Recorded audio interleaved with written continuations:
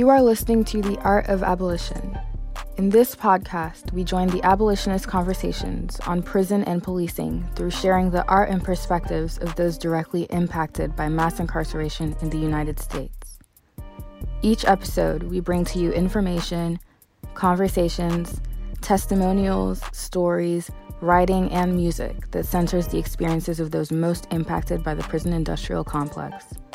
We believe in a world without prisons and seek to expand our understanding of the work that must be done in order to achieve this goal, while at the same time analyzing our own privileges and systemic biases. This episode, we're focusing on the ongoing battle with the spread of COVID-19 in prisons.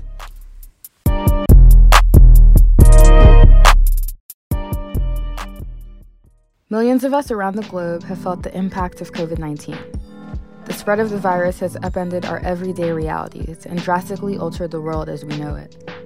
While many of us have faced a difficult pandemic experience, it has become increasingly clear over the last several months that in a public health crisis, certain populations are bound to suffer most. In the United States, where nearly 2.3 million people are currently behind bars, the incarcerated population has remained among the most vulnerable of contracting and transmitting COVID-19. The inhumane living conditions in jails, prisons, and detention centers make social distancing and maintaining a sanitary environment, which are regarded as the most important preventative measures, virtually impossible. As a result, according to a report by Professor Kevin T. Schneppel, people who are incarcerated in the U.S. are 4 times more likely to be infected with COVID-19 and twice as likely to die from the illness. The idea that people are just doing time is the farthest thing from the truth. The reality is this: prison is a death sentence. Even if you have 45 years to do in prison, prison is a death sentence. Bottom line. This is Nascimento Blair, who was incarcerated at a correctional facility in New York State when the rampant spread of COVID-19 in prisons first began. Blair was released a few months later and spoke with a dedicated member of our team, Mackenzie Turgeon, about their experience grappling with the threat of the virus in an environment with no access to protective equipment, little to no communication with the outside world, and a negligent prison staff and administration. An officer came there one day, right? She worked the rec area. The rec area is usually attached to the housing units. That's how that jail is set up. So she was noticeably sick. She was coughing. So she came onto the unit, and inside of the unit, there's like a square where because the unit is set up with rooms, and it's set up with dorms. Dorm is literally an arm's length away from the next person, and you're in things what they call cubes, and it's just a piece of wood about 10 inches wide that would have you separated from the next man's bed. In any event, she came inside the dorm area and she was coughing, and there were people on the kiosk because JPA brought tablets to the prison. So guys were telling her, listen, you're coughing, be easy and stuff like that. And she got real nasty about it. Say, well, I'm here now. This was a Saturday that she came into the dorm to work. The Monday, we saw the sergeant, which is her supervisor, escort her out the block to where we were and escort her through the gate. She was sick. They didn't want her there. In any event, before all this happened, Thursday, a lot of guys overheard her saying she just came from a cruise. She came off a cruise from Italy, and they actually allowed her to come back. They allowed her to come in, and she was sick and she was coughing. She was visibly sick, and I think she brought it to the facility. Their claim is that they tested her and found out that she wasn't COVID-19 positive, but she was locked out of the facility for 2 weeks. In all actuality, we heard about the pandemic from December. It seems to me that people who are incarcerated are way more cognizant of what is going on in society than the people who are in society. Another thing I've noticed, like before I continue, is the people who are incarcerated have way more manners than the people who are in society. People in society are very disrespectful and they really, really don't care.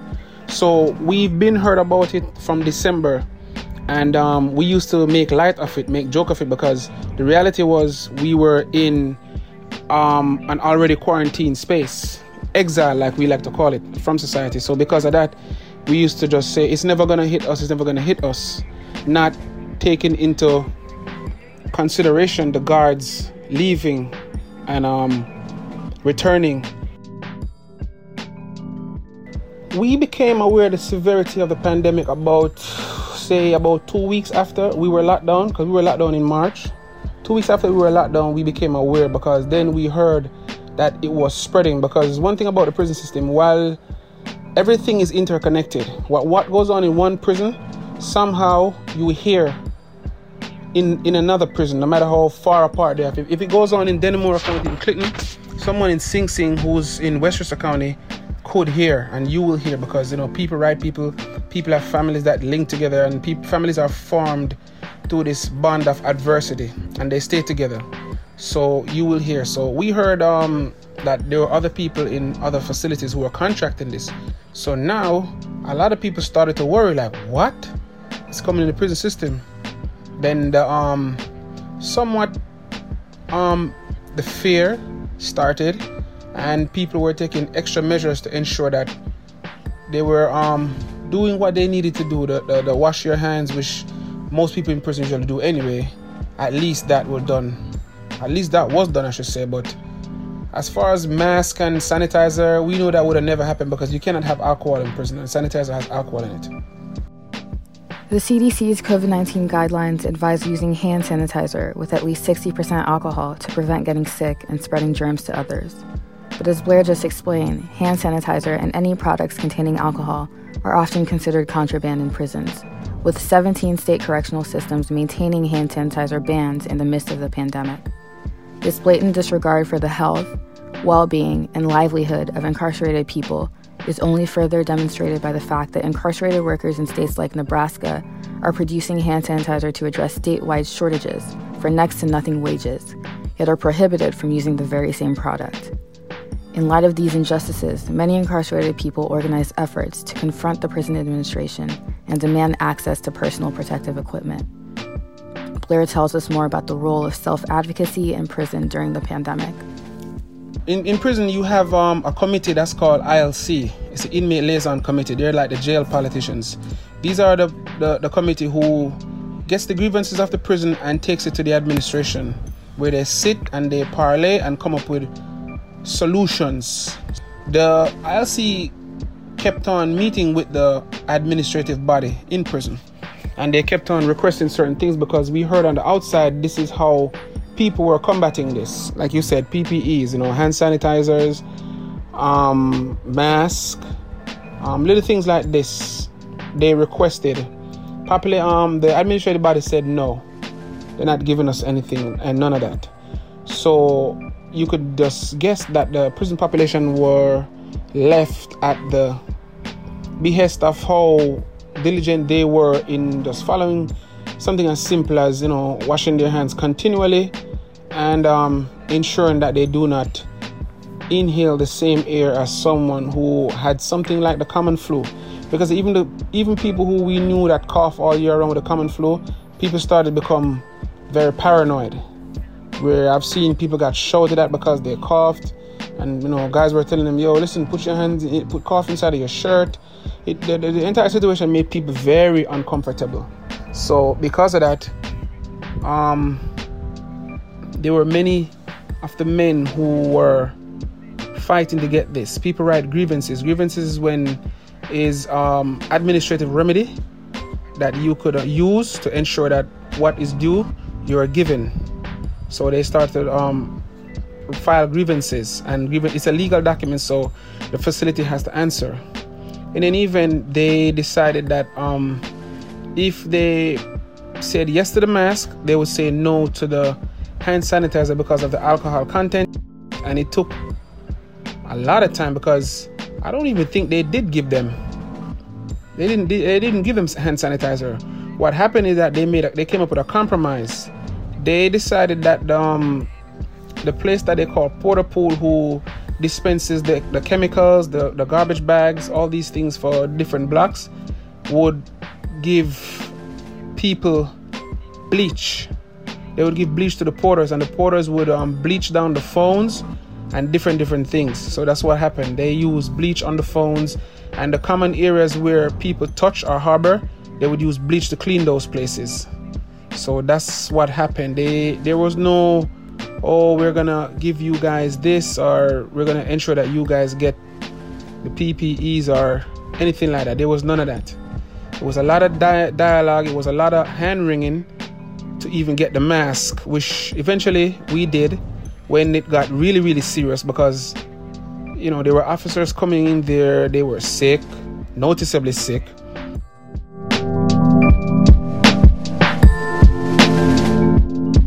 Well, I didn't know too much of what to feel or what to expect. I've never been in a pandemic before. Being in prison for 14 and a half years, you tend to block out a lot of expectations of, oh, I gotta go, I gotta do this, I gotta do this stuff and that stuff.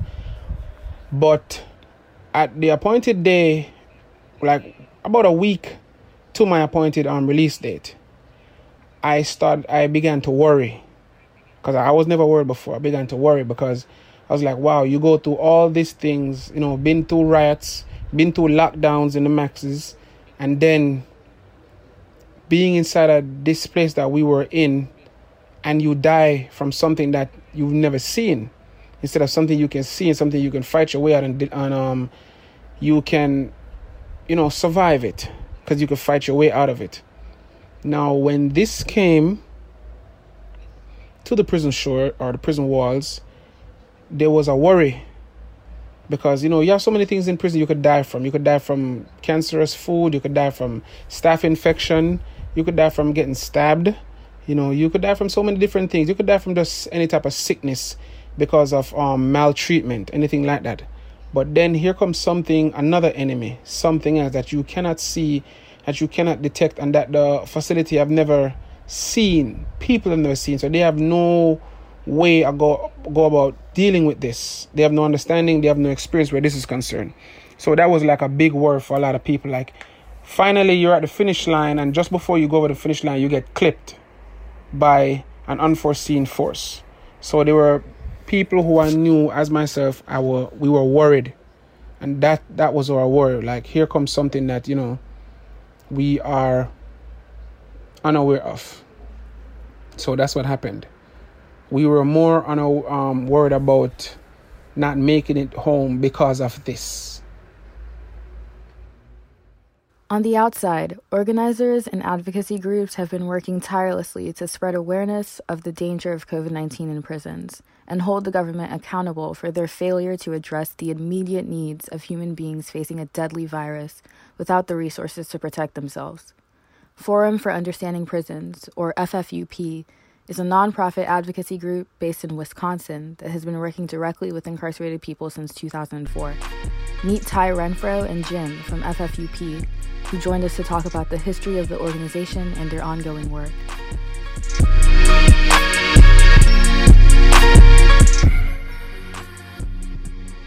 I'm Ty Renfro. I am not in school. I work in the nonprofit music field.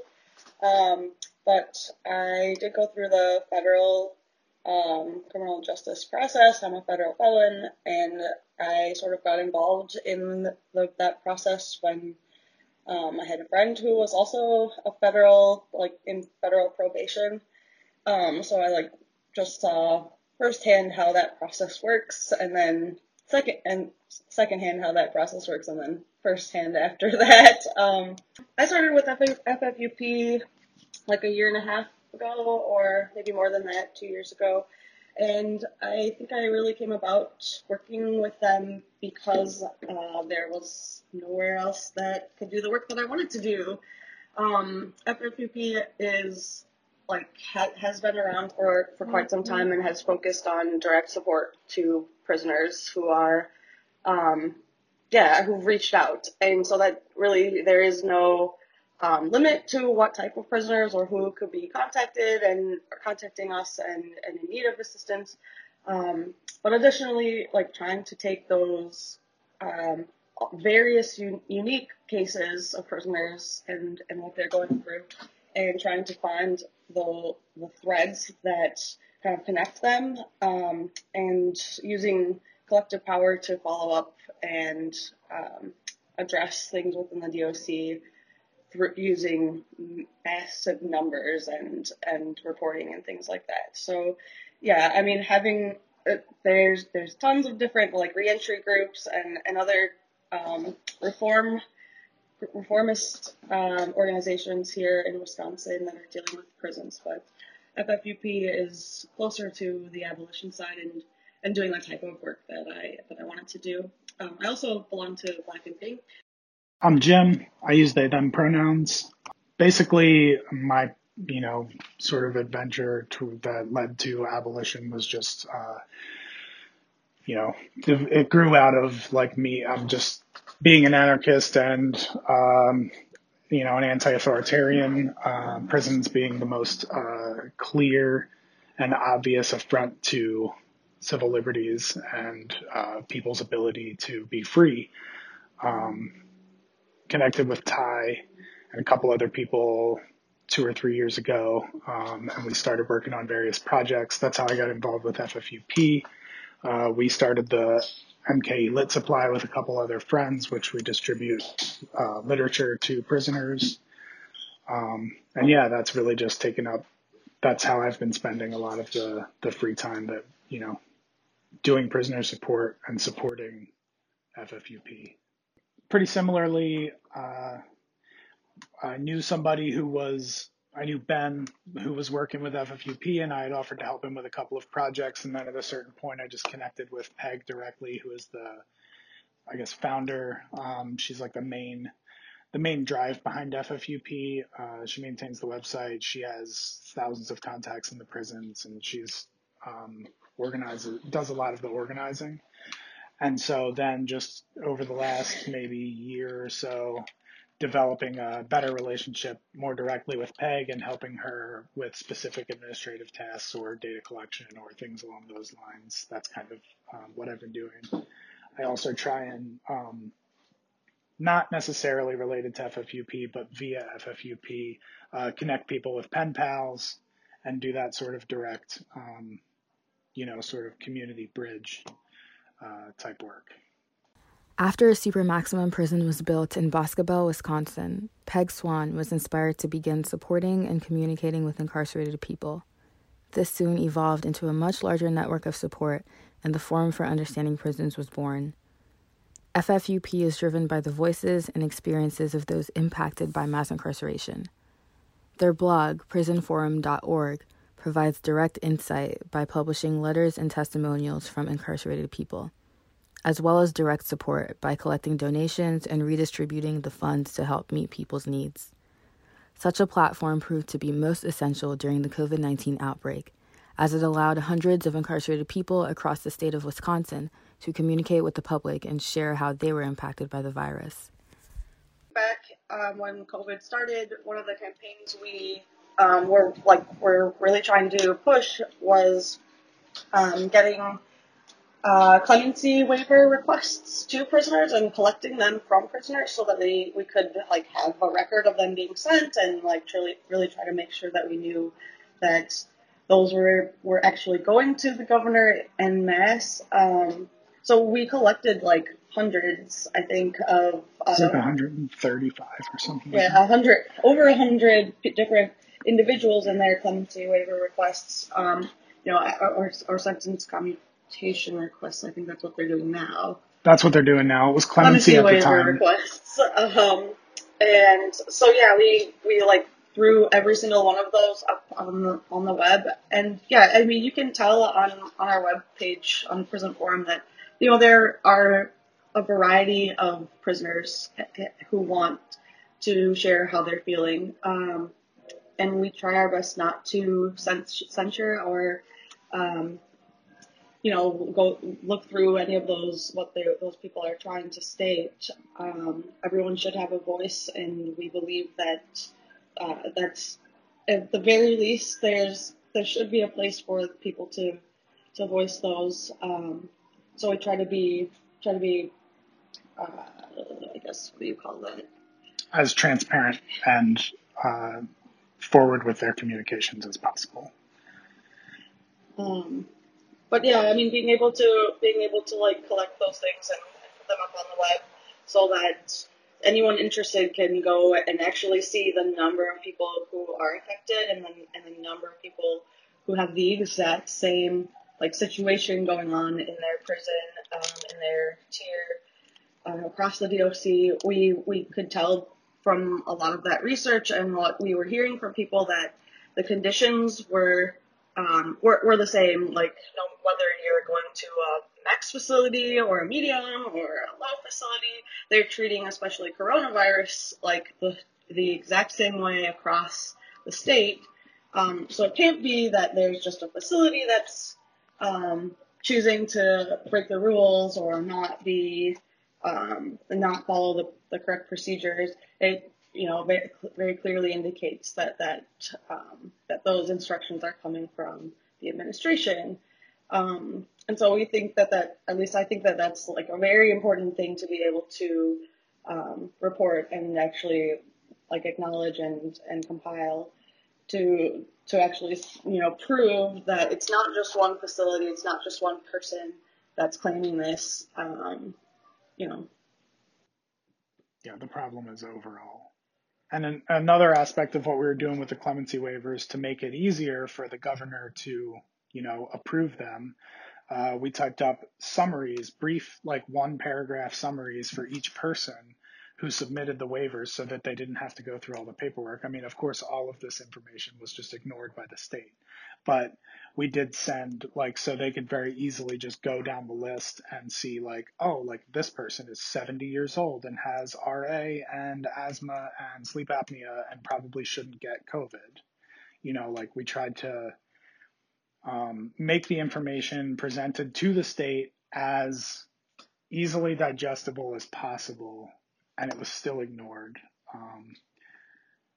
About a month and a half ago, somebody from Governor Evers' office emailed Peg and asked for this information, and she redirected them to the website and told them here's where you can find it, here's all the things. But to my knowledge, there is yet to be a mass clemency release in Wisconsin, at least.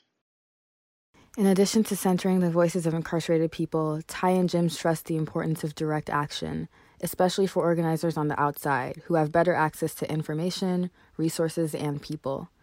When the Secretary for the Wisconsin Department of Corrections, Kevin Carr, proved his failure to prioritize the health of people incarcerated in Wisconsin's prisons, even in the midst of a pandemic, Ty and Jim took it upon themselves to hold him and other members of the state government accountable.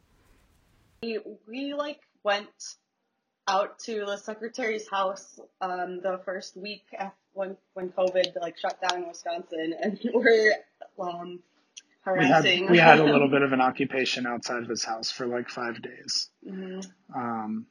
It was Ty and I and one.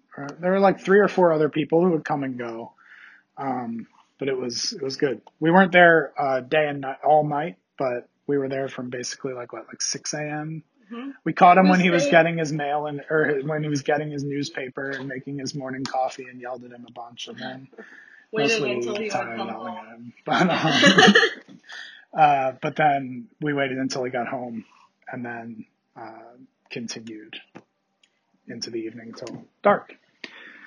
Because he refused to make these changes that he could very easily make as the head of the DOC. He could very easily have done so many of these things, but he just refused to. And he was obviously appointed by the newly elected, well, not at this point newly elected, but the Democratic governor who took over from obviously Scott Walker.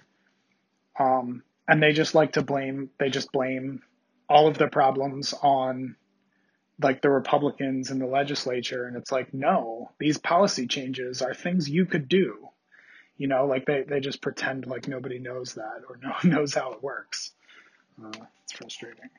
There was no other thing more important than highlighting our friends and family that are stuck in these prisons right now. I mean, we would hear from people every day from facilities, terrified. We were terrified. And I mean, so it became very clearly important that there was something that needed to be done.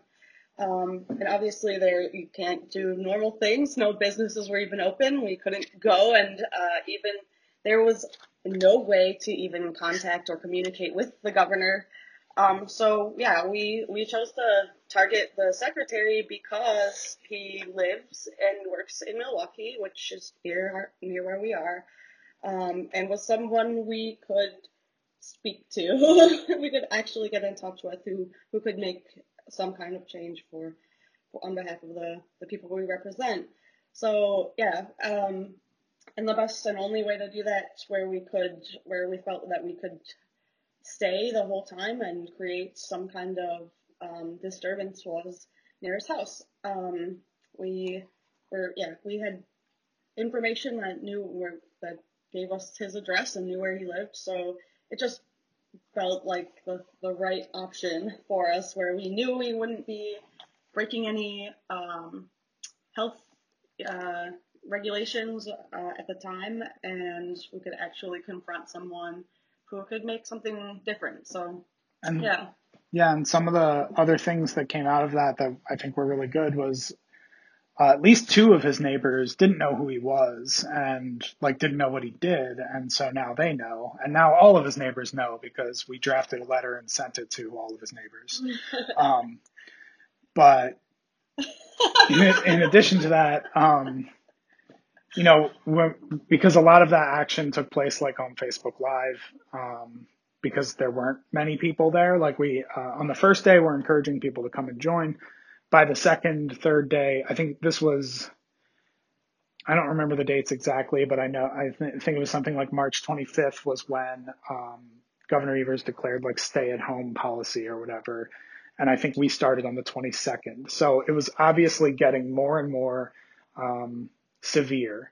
And so by the second or third day, we were just asking people to sign in to the Facebook Live and keep up with us that way rather than joining directly.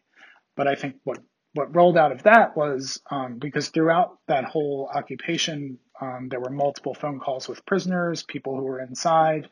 There were scheduled interviews with people who were there at the time.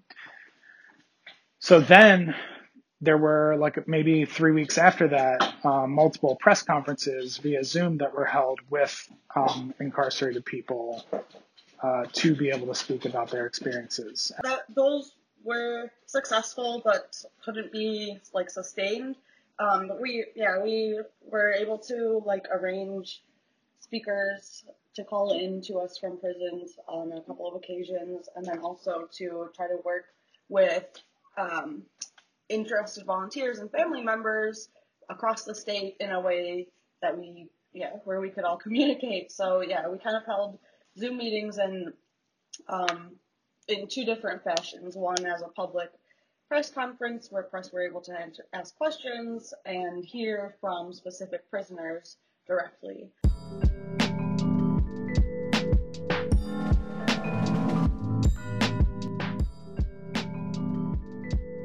In our previous episode, we learned from our guests about the importance of maintaining relationships with people on the inside through letter writing and other means of correspondence. They also shared with us how direct communication has changed and become more difficult during the pandemic.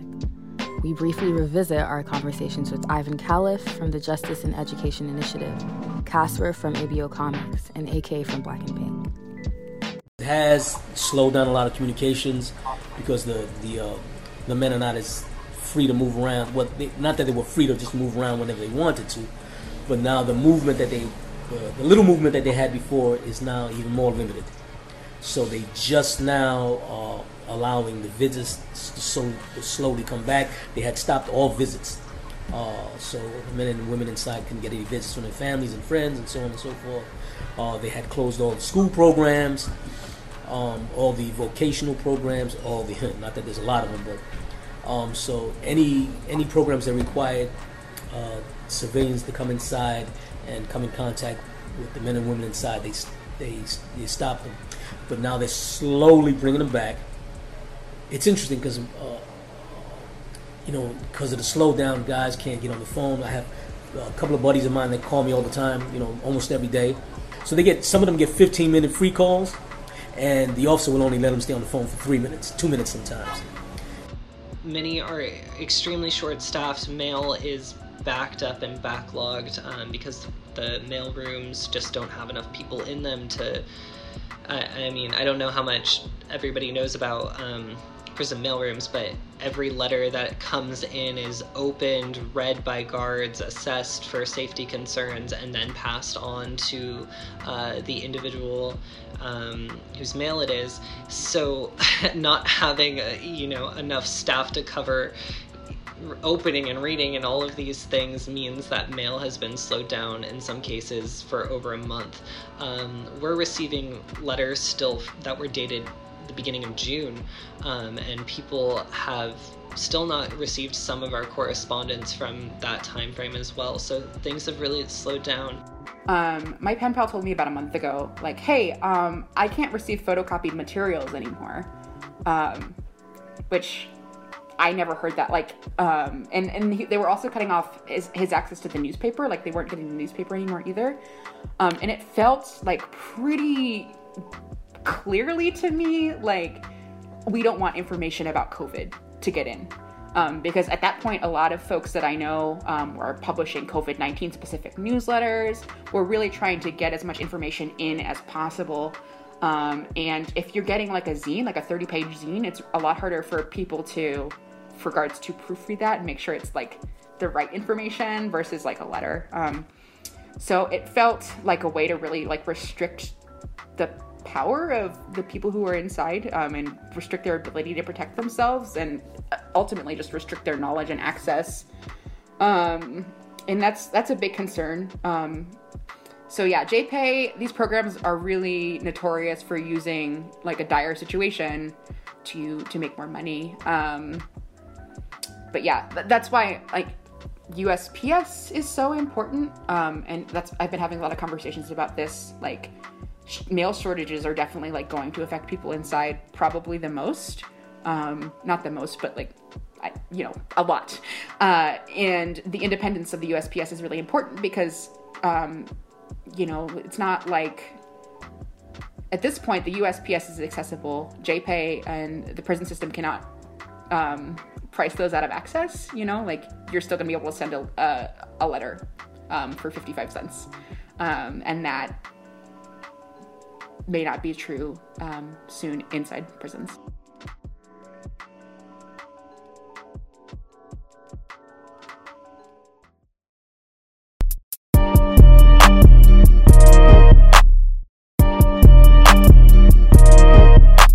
And now we take a moment to hear from one of the talented artists who allowed us to share their work in today's episode, author and poet Shedrick Blackwell.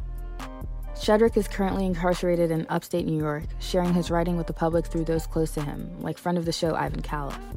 On Shedrick's behalf, Ivan shared with us a reading of a poem written about his experience during COVID-19.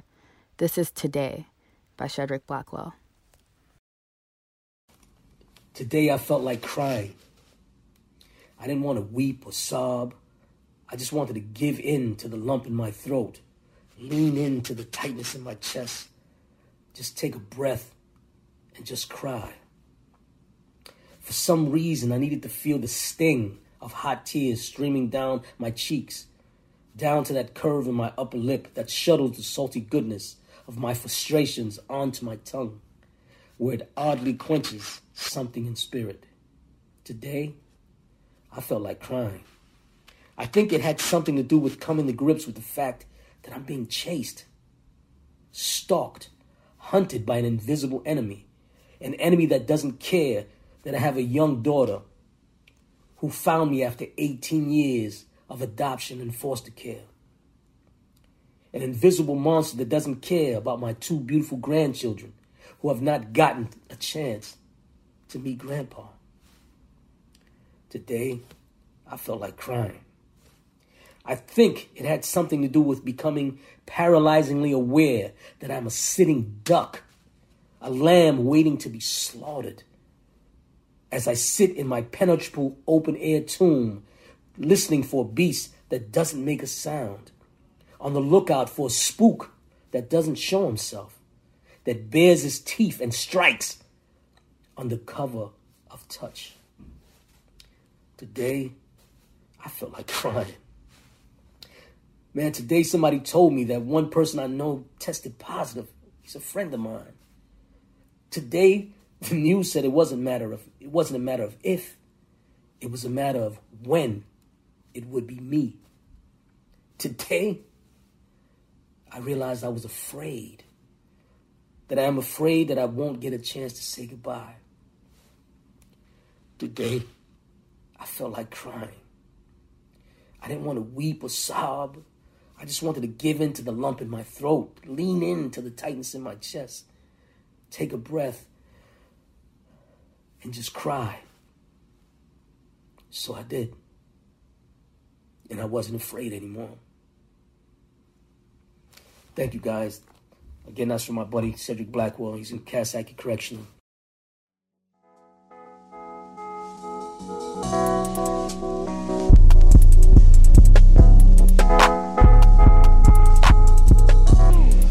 Leave me alone.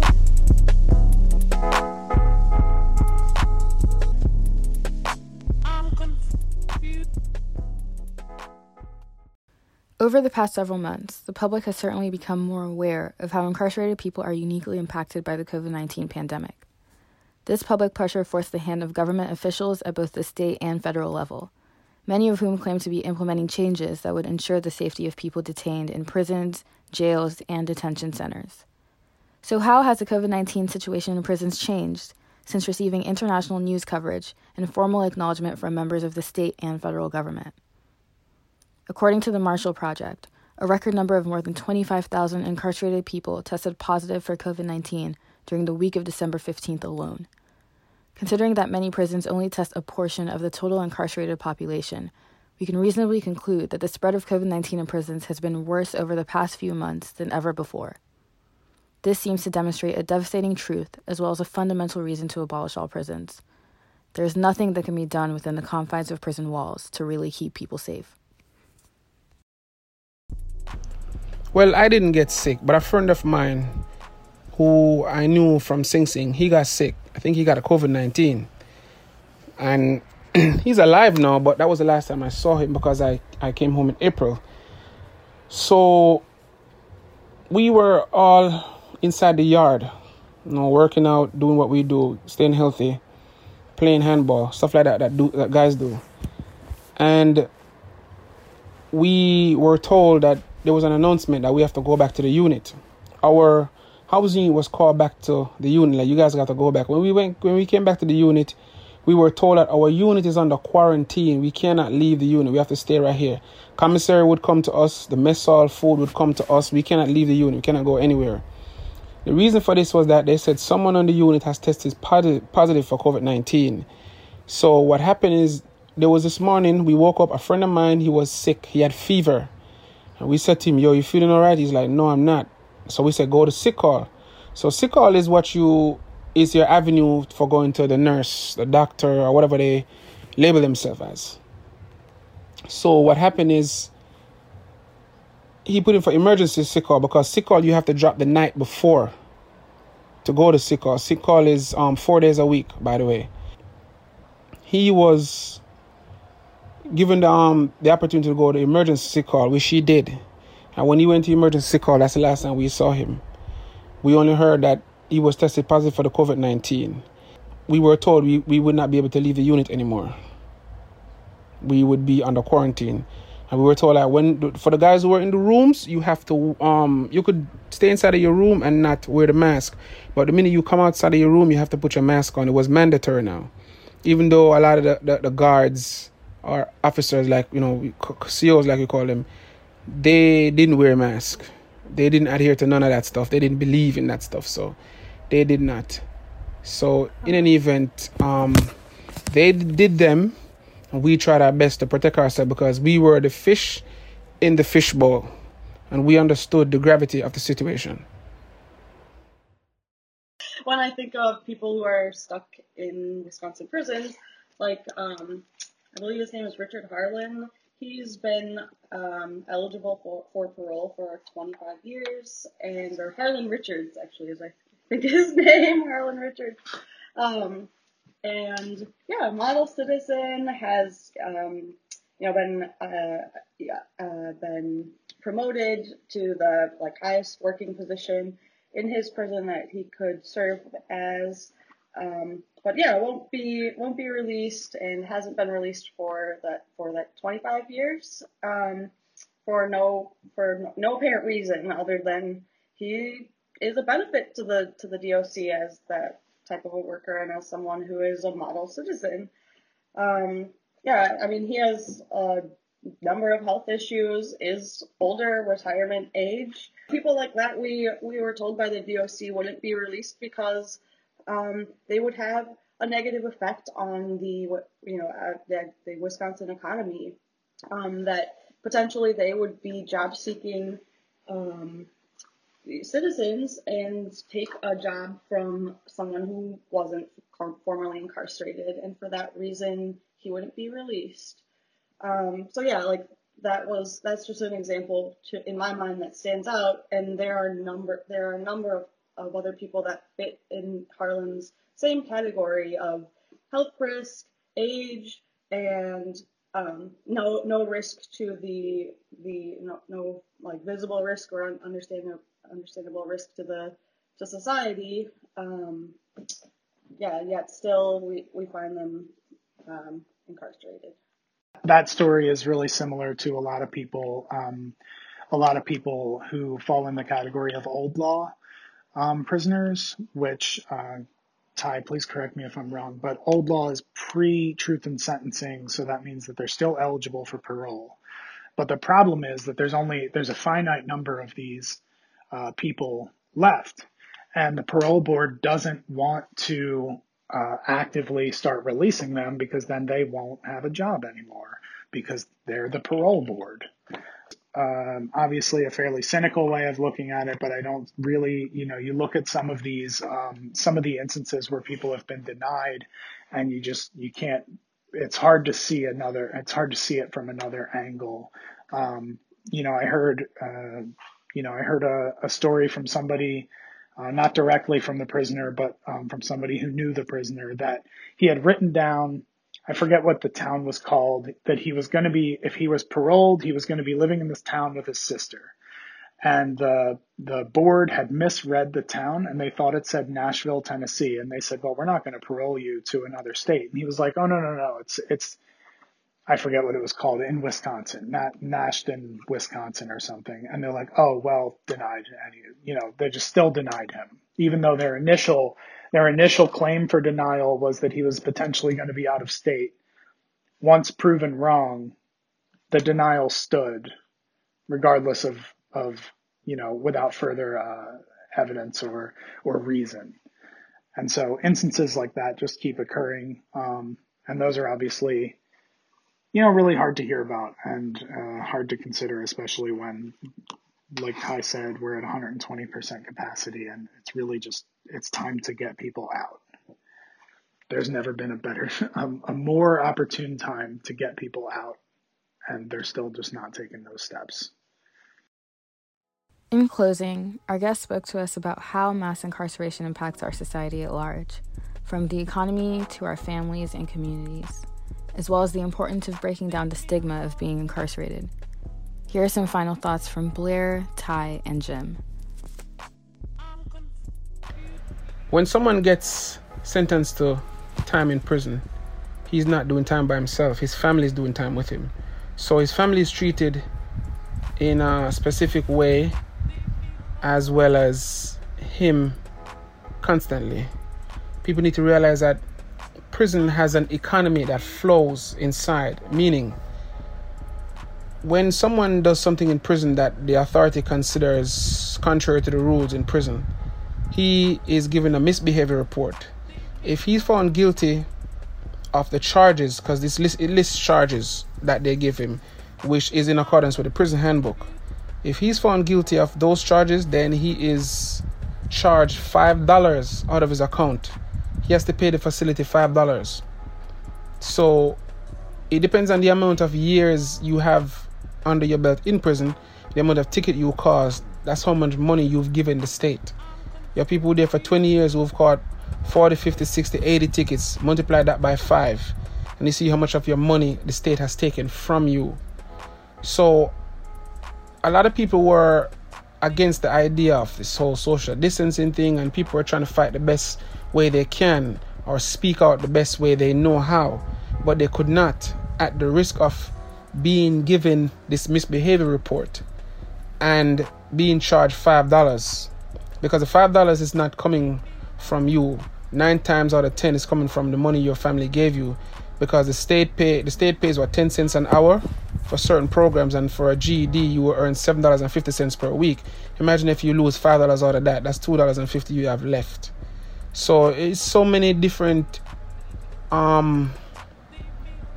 inequities that occur inside the prison system itself, and the idea that, these men are just doing time and they have done what they've done and they deserve to do time.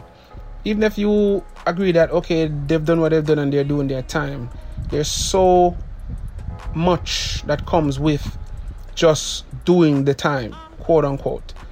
And like I said, one of the things is the continued extortion of families by the prison system with these $5. No person should be or is the crime that they committed, or that that your whole life should not amount to or come down to one point in time. And so technically the justice system has served its purpose and already punished them for a crime. Not a single individual was sentenced to a disease, to getting an illness and being at risk of dying from that illness. I mean, our focus was on the fact that the prison systems are grossly overcrowded, and there's no one segment of the population that can solve that, releasing one segment that can solve that problem. So if you just look at nonviolent offenders, if you just look at upper-age prisoners, you are not going to solve the problem. There has to be a different way of looking at who could be released or whatever, if we're talking about coronavirus itself. So not only does it create this binary between violent and nonviolent, but I think the fact is that all of these people are in prison regardless of what they did. And so it's not a bargaining chip with the state, because the state doesn't care whether this person sold an ounce of weed or this person killed a person or whatever the situation may be. So I think, I just as Ty was speaking, I was thinking about this. There's a facility in Milwaukee called the Milwaukee Secure Detention Facility. 86% of the people in there have not committed a new crime. They're on a crimeless revocation. There's a new word for that they technical rule violation or some word that makes it sound like, well, actually they did do something wrong, but it's a crimeless revocation. They did not commit a new crime. They were late to a meeting. They had hot piss, whatever it was. Even when you bring that percentage up to anybody, they don't care. They deserve to be in prison. So I don't think it makes sense, as somebody who doesn't believe in prisons, I don't think that it makes sense to take that bargaining chip of nonviolent versus violent, or, whatever the situation is. They're justifying it. They found a way to do that. So we are unjustified. It is not justified. That would be my point of view. Why don't you leave me alone and go on home? I'm confused.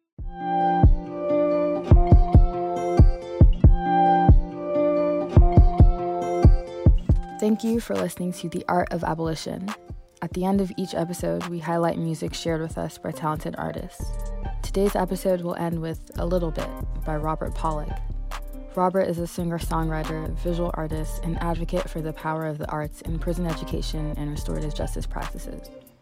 His music has touched audiences from Carnegie Hall to the Obama White House, and as a visual artist, he illustrated the picture book for children of incarcerated parents, Sing Sing Midnight, which is used in therapeutic settings around the country. He is currently the prison writing program manager at PEN America. This song, A Little Bit, is about his pandemic experience and ongoing effort alongside his wife to sew masks for people on Rikers Island. This episode was produced by Jason Bowen, Rosalind Huff, Adam Klug, Kasha Melendowitz, Olivia Marquis, Annie Ning, and Mackenzie Turgeon with the Abolition Collective. To engage further with the organizations, people, and resources in this episode, go to @ArtOfAbolition on Instagram or the Abolition Collective website to connect and contribute. Special thanks to our guests, Blair, Ty, and Jim, and to Amiri Tulla, who produced the music for this episode. You can find more information about their work in the show notes and in the description. Thanks for listening and being a part of our community.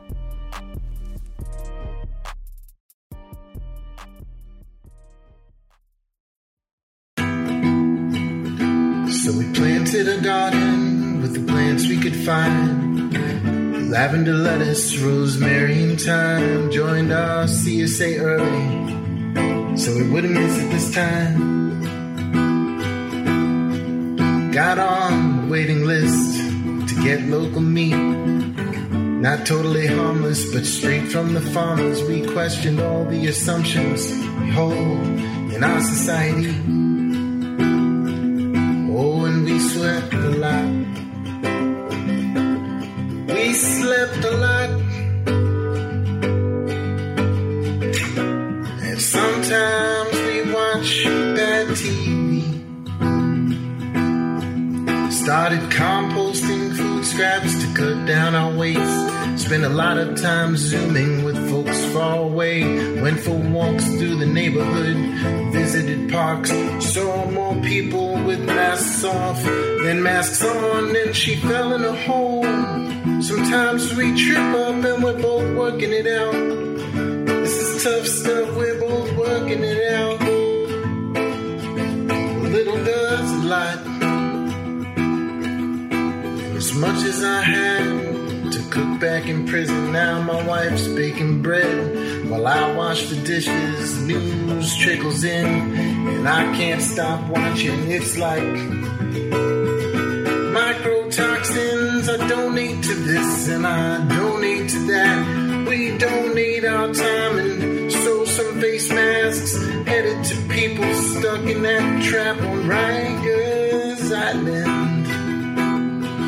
And we sat on the couch and my wife read all the names. So many names, so many names. All prisons and nursing homes, on the jobs and hospitals. So many names. We're left with pieces, brittle pieces, broken, fragile things. Each other, oh, enemies, lovers, oh, you're hoping for a change, working for a change, living for a change, giving for a change, giving for a change.